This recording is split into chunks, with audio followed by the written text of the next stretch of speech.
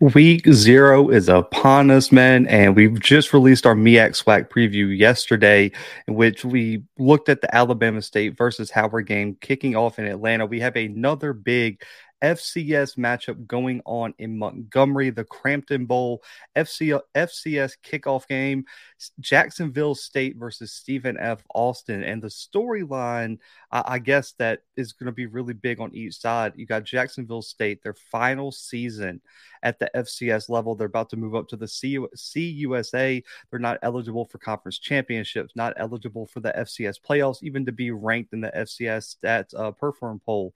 So what is this team going to look like year one under Rich Rodriguez? And are they going to be able to compete in their final at a high level in their final season at the FCS level? Now, Stephen F. Austin comes in with expectations sky high right now. I mean, top 10 preseason ranking. A lot of people think this is a team that can make a run into the later rounds of the FCS playoffs and finally get over the hump that has been Sam Houston and win the WAC this season. But let's kind of look at this matchup and what these teams were last season. Now, Stephen F. Austin leads the all-time series 3-2. Jacksonville State winning last year's matchup in an explosive, exciting game, 28-24 over there in Jacksonville. But last season was a down one for Jacksonville State, 5-6, 3-3 in conference record. Now, it was highlighted by a huge Hail Mary win over Florida State. It down there in Tallahassee. I mean, that was one of the games of the year, man. That was still one of the most talked about FCS moments and really helped the FCS really tally a lot of FBS Power 5 wins. Now, Stephen F. Austin coming off a great year, 8-4, 4-2 in the WAC. Now, Colby Carthel, year 4, 17-17. But I don't think he's had a year thus far with the hype and the expectations surrounding this program like he does this year. So can he complete his rebuild almost? He came in. We knew Stephen F. Austin was going to give him some leeway. And over the past 3 seasons, he has really built up the Stephen F. Austin program in an impressive fashion. And this is the year it's all supposed to pay off.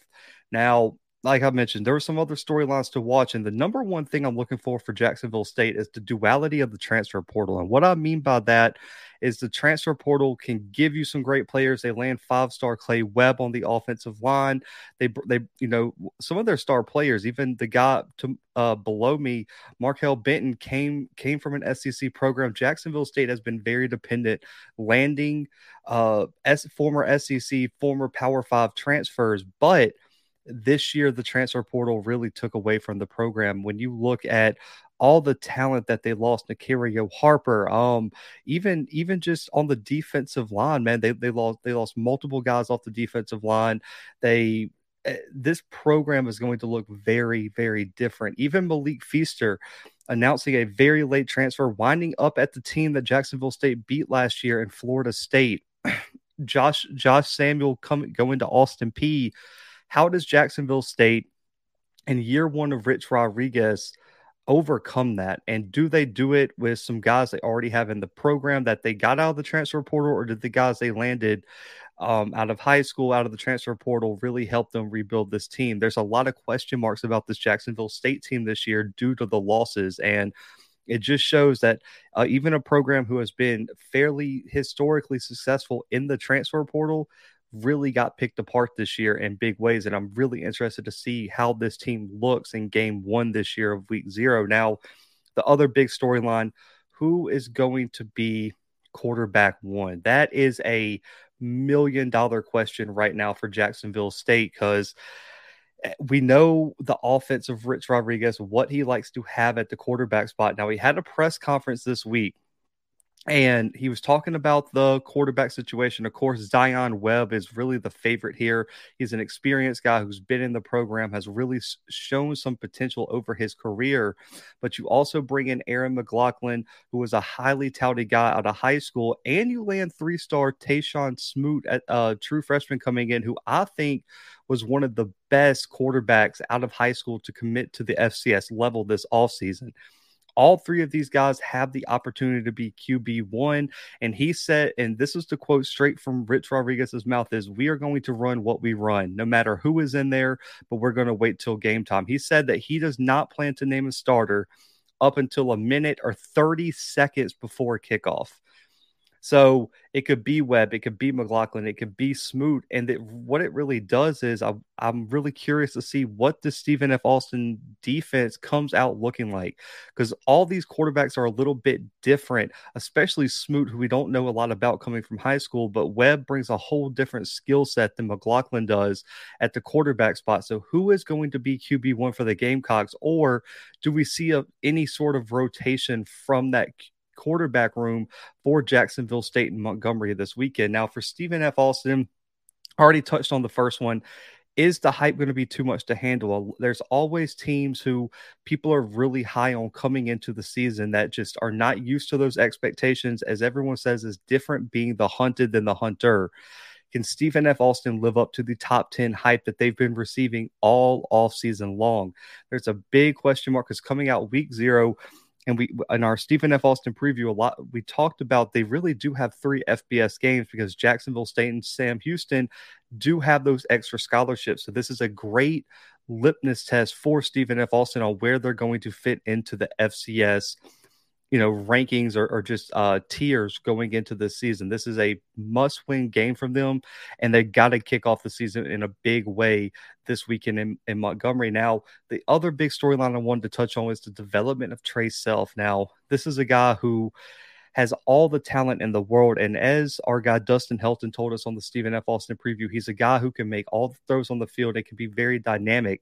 But then sometimes with that gunslinger mentality can make some questionable throws. And even though Malik Feaster, Nicario Harper, and some of those guys are gone, they still have some really talented cornerbacks. Marco Baker coming to mind, and some other guys on Jacksonville State secondary that can make plays. So Trey Self is going to have to take care of the football, and he has a talented enough wide receiving core around him and a great running back room next to him that he can really rely on his weapons. Just get them the ball, let them make plays in open space. And I really am interested to see how he has developed and evolved this offseason in the Stephen F. Austin system. So those are the big storylines for me that I think people should be watching when this game kicks off on Saturday. Now, players to watch for Jacksonville State. PJ Wells is a guy at the wide receiver spot. We just talked about the uncertainty at quarterback for Jacksonville State. He's a preseason All-ASUN selection. Last season, over 500 yards, 3 touchdowns. He's going to have to be the number one target for whoever QB1 is against a talented Stephen F. Austin secondary with multiple guys who were all conference selections in the WAC. Now, PJ Wells has the length, he has the route running. You want him to see with that size be more of a threat in the red zone for Jacksonville State. Only 3 touchdowns last year. He should be able to use that size to go up and make some plays in crucial situations for whoever the quarterback is. And with him being such a big target, and we're going to get into the defensive line of Stephen F. Austin here in a minute, if the quarterbacks are in trouble, PJ Wells has to act as that safety blanket for possibly 2 young quarterbacks, or even Zion, or even Webb if he steps into that QB1 role. So PJ Wells is going to play a major role this weekend for Jacksonville State. Then on the defensive side, there were a few guys I wanted to pick. Marco Baker, Mikael Benton at the linebacker spot, but Jalen Swain is somebody who is going to have to play a big role, man. He is going to have to get after Trey Self and really play a large role in stopping the run game, where Stephen F. Austin returns their leading rusher from last season as well. Swain's a 2-time all-conference selection, was a Hero Sports freshman All-American. And throughout his short career, 69 tackles, 14.5 for loss, 5 sacks, and 4 forced fumbles. When he gets to the football, he comes with such force, and he's so great with his hands and making sure he can strip the ball and hitting you right in the right spot that he can force big turnovers. And he also took some to the house last year. He has the athleticism with the ball in his hands, even after a turnover, as a big guy on the defensive line, to get upfield and go make something happen. And that's something that you cannot teach, man. And he does an excellent job of forcing turnovers and making impact plays for Jacksonville State's defense. due to the talent on the offensive side of the football for Jacksonville State. I mean, for Stephen F. Austin, Jalen Swain is going to have a big game. So these are the guys that I'm looking for that to be really, really important for Jacksonville State. Now, for Stephen F. Austin, it starts with Xavier Gipson. I don't think anyone who tuned into this preview was expecting anybody else here. A consensus FCS All-American, 6-time All-Conference selection at both the wide receiver spot and return specialist spot. Hit 74 catches last year, over 1,300 receiving yards and 14 receiving touchdowns. The question becomes, does Jacksonville State secondary, who has a few pieces returning but lost some key contributors, can they stop Gipson? He had 8 catches and about 90 yards last season. They kept him out of the end zone.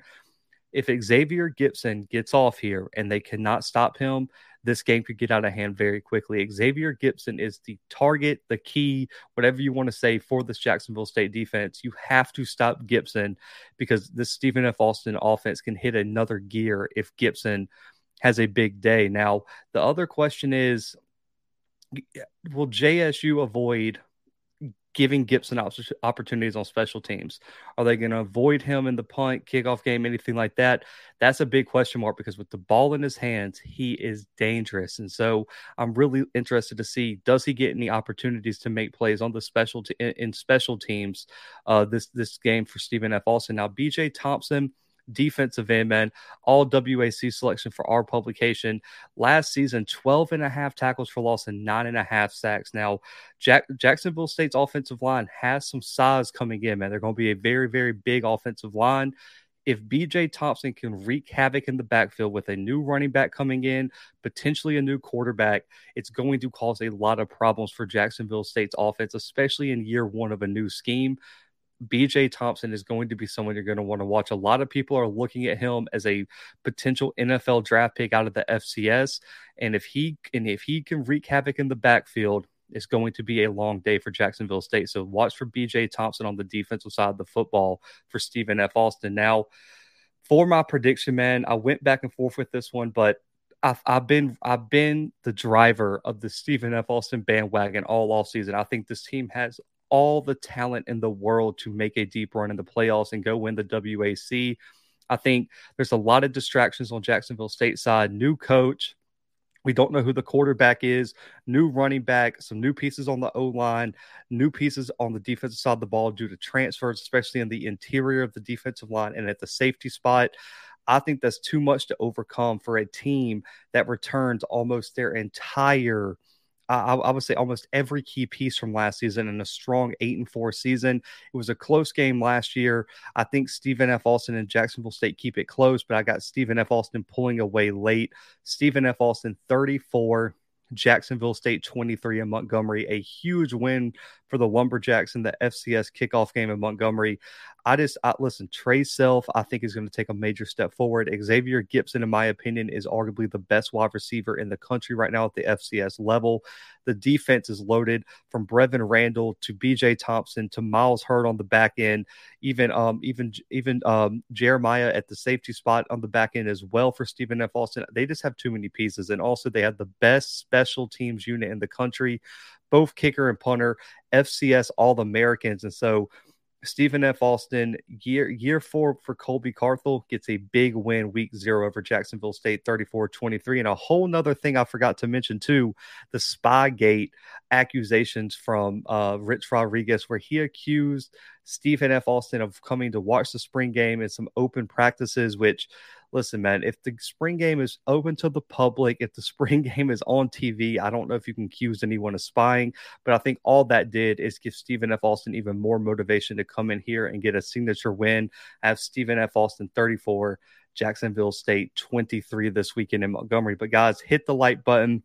Hit the subscribe button, comment your score predictions below, and stay tuned for more week 0 updates right here on the Blue Bloods. But guys, up until next time, the Blue Bloods are out.